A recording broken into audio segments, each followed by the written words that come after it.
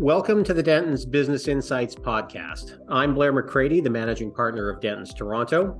And on this podcast, we discuss topics and trends to help general counsel and business leaders grow, protect, operate, and finance their businesses in Canada and around the world.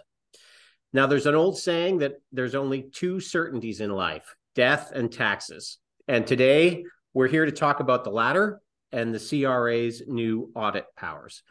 Now, in the 2022 Fall Economic Statement, the federal government emphasized that an economy that works for everyone is an economy where everyone plays by the same set of rules. And to this end, the federal government has enhanced the Canada Revenue Agency's ability to unravel what they see as tax avoidance schemes.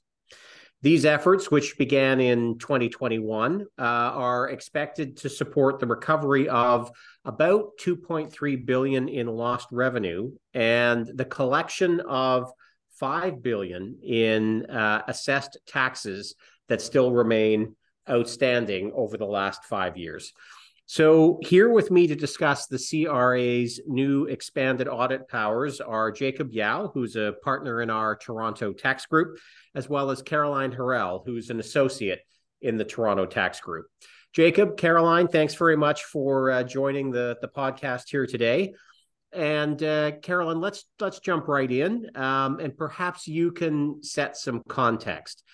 How did the government expand the CRA's audit powers in the Fall Economic Statement? Sure. So Bill C-32 was implemented or was implementing certain provisions that were introduced in the 2022 Fall Economic Statement and the 2022 federal budget. And it received royal assent last December. And a major theme that came from Bill C-32 is the CRA's expanded audit powers. And as you mentioned, Blair, the federal government is investing a lot into strengthening the CRA's compliance efforts. In the 2022 budget, the government proposed giving the CRA $1.2 billion over a 5-year period to expand its audits of large entities and non-residents who are engaged in aggressive tax planning, to increase the investigation and prosecution of criminal tax evasion, and also to expand its educational outreach to taxpayers. So increasing the CRA's resources is certainly something that the government cares about. In our two-part series, which can be found under the Featured Insights tab on dentons.com, we discuss two major changes that we think taxpayers should be aware of with respect to the CRA's new audit powers. So specifically, the CRA's ability to compel oral interviews and the CRA's expanded powers to demand information from taxpayers and third parties. Okay, so there are really two new elements to this legislation. So let's start with the CRA's new ability to compel oral interviews. Jacob, can you expand how that works? Yeah, happy to. So in the old days, prior to Bill C-32, the way it worked was the CRA generally conducted audit interviews by submitting a list of questions to the taxpayer, and the taxpayer would respond by providing written answers within a reasonable time. And even though the audit powers in the past were still very broad, the CRA didn't have a legal authority to compel individuals or corporations to submit to an actual oral interview.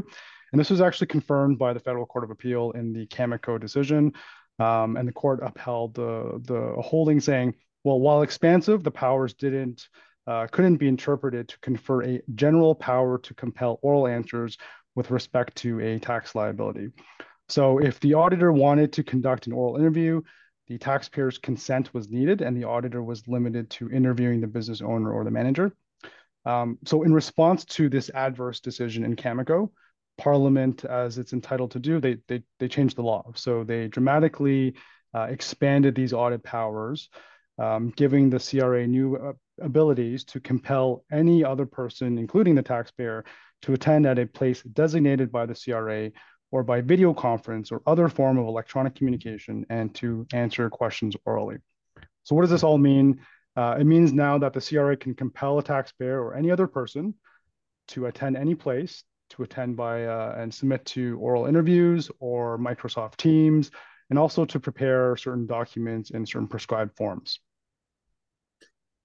So, in your view, Jacob, what things do in-house counsel and business leaders need to think about if the CRA asks for this type of oral interview?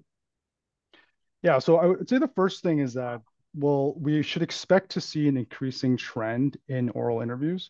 The CRA has made it very clear that they put a lot of weight to oral interviews because they find it's a more efficient process of conducting the audit. They also find it establishes credibility early on, and they put more weight towards what is stated during an oral interview by the taxpayer or a representative than by sort of self-serving statements that come a little bit later to try and correct the statement. So that raises a few concerns as we see more oral interviews. The first concern is that what is said during these initial oral interviews could be used down the line as part of the audit, but also in connection with tax court. If this audit goes awry, there's a notice of reassessment by the CRA, and there's a subsequent tax dispute. So we always encourage our clients and taxpayers to hire a lawyer early on because you don't really know how these statements could be interpreted or used later on.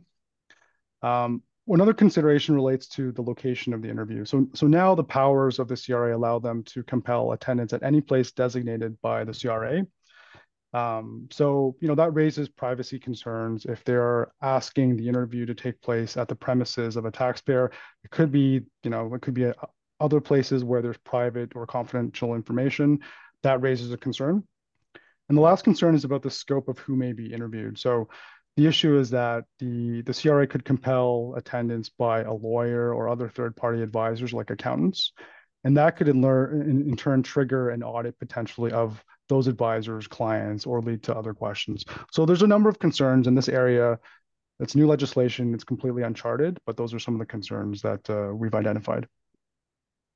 And so, Caroline, let me bring you in here as well. So, as I understand it, the second big change in the fall economic statement is the CRA's expanded power to demand information from taxpayers. Can you help us understand how this works? Yeah, so before Bill C-32, the CRA could request to taxpayers documents or records that related to information that is or should be in the taxpayer's books and records, or information that related to any amount payable under the Act. And the new legislation expands the scope of this in two major ways. So first, the CRA can now request documents or records if they're relevant to determining the obligations or entitlements of the taxpayer under the Act. So they're no longer limited to documents that relate to amounts payable, but can, for example, request documents that relate to filing or compliance or reporting obligations, even if no tax is payable. Also, as Jacob briefly mentioned, the CRA can now compel oral interviews, but they can also ask for answers to questions in writing, and they can ask for those answers in any form that they want. So taxpayers might have to create charts or spreadsheets that synthesize information for the CRA. So this could obviously create a big administrative burden and a bigger cost on taxpayers. But the second big change here is that the CRA can request documents and records from the taxpayer or any other person if they relate to the obligations or entitlements of the taxpayer or any other person. So in other words, the CRA can now audit taxpayer X to determine taxpayer Y's tax liability. So if that's the case, and the CRA can now demand records from other persons, to whom might this apply?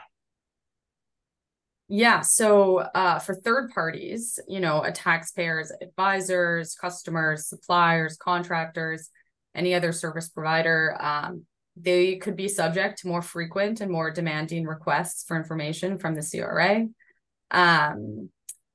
There's a concern that information provided by a third party to the CRA could actually trigger an assessment or audit of that third party itself, or maybe of their other clients. Or the information could be used as part of an audit or assessment of a totally separate taxpayer. And I'll also note here that there's been case law that's considered the scope of the CRA's audit powers previously, and in particular, the interaction between Section 231.1, which is the section that was amended, and Section 231.2 of the Act, which contains very broad powers for the CRA to get information outside of the audit context. But there's case law that under the previous legislation considered whether these two provisions conflicted or whether they were redundant. And we mentioned this in part 2 of our article, and I won't get into more details here other than to say that we don't know how the old case law will apply to the new legislation. So it's just another area of uncertainty that came from this new legislation. But stepping back for a moment, what safeguards are in place to protect a taxpayer in these circumstances? Like, are there privacy concerns to think about? Or can the CRA demand this information as of right? So under Section 231.1, the legislation that was amended, the CRA can ask for this information. There aren't the same safeguards in place that you do see under 231.2, which has, for example, requires the minister to get a court order to obtain information because, it'll be about an unnamed third party. We don't see these safeguards in place for Section 231.1, which is what gave rise to some of this case law in the past. And maybe if a court were to consider it, again, given the expansion of Section 231.1, there'd be a different outcome. But as of now, we don't see those safeguards in place. So one issue that strikes me, particularly if the CRA is allowed to ask for information from third parties, and I think Jacob touched on this earlier, around asking in bookkeepers, lawyers, sort of other suppliers. Specifically on the issue of solicitor-client privilege, because I'm interested on that point. Jacob, I'm guessing that many of the in-house counsel and business leaders listening to this podcast will be thinking, how do these expanded audit powers apply to communications that they may be having with in-house or external counsel? Like, can their lawyers really be called to give this information?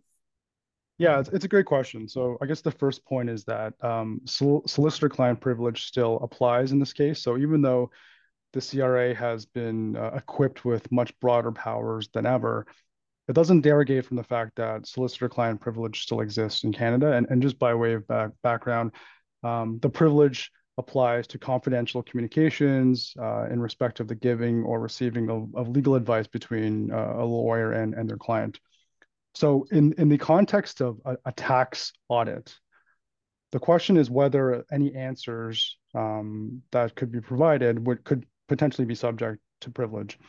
And that would be privileged if, for instance, a transaction, a tax-related structure, or tax advice were given by a lawyer as legal advice to a client. And if that were the case, then those communications and that legal advice is privileged. And so in conducting an oral interview with the CRA, it's important not to inadvertently waive solicitor-client privilege by disclosing something that was subject to a confidential communication. All this to say that privilege still exists, and that's why it's important, we think, to hire and engage a lawyer early on and have a lawyer present and assist with preparations for these oral interviews to ensure that there isn't inadvertent disclosure or waiver of privilege. Well, Caroline, Jacob, I'd like to thank you both for sharing your insights on the CRA's expanded audit powers with us here today. Now, for those who may be listening to the podcast and would like more information or may have other questions, please check out Jacob and Caroline's two-part series on the CRA's expanded audit powers, which can be accessed on our Denton's website under the Featured Insights tab. Stay tuned for future episodes on the Denton's Business Insights podcast series, which you can find on our dentons.com podcast page. There you can access other episodes, as well as descriptions for each topic, information on our speakers, and links to additional resources that were referenced in today's podcast. Denton's is a global legal practice providing client services worldwide through its member firms and affiliates. This episode is not designed to provide legal or other advice, and you should not take or refrain from taking action based on its content. Please see dentons.com for legal notices. Thanks very much for joining.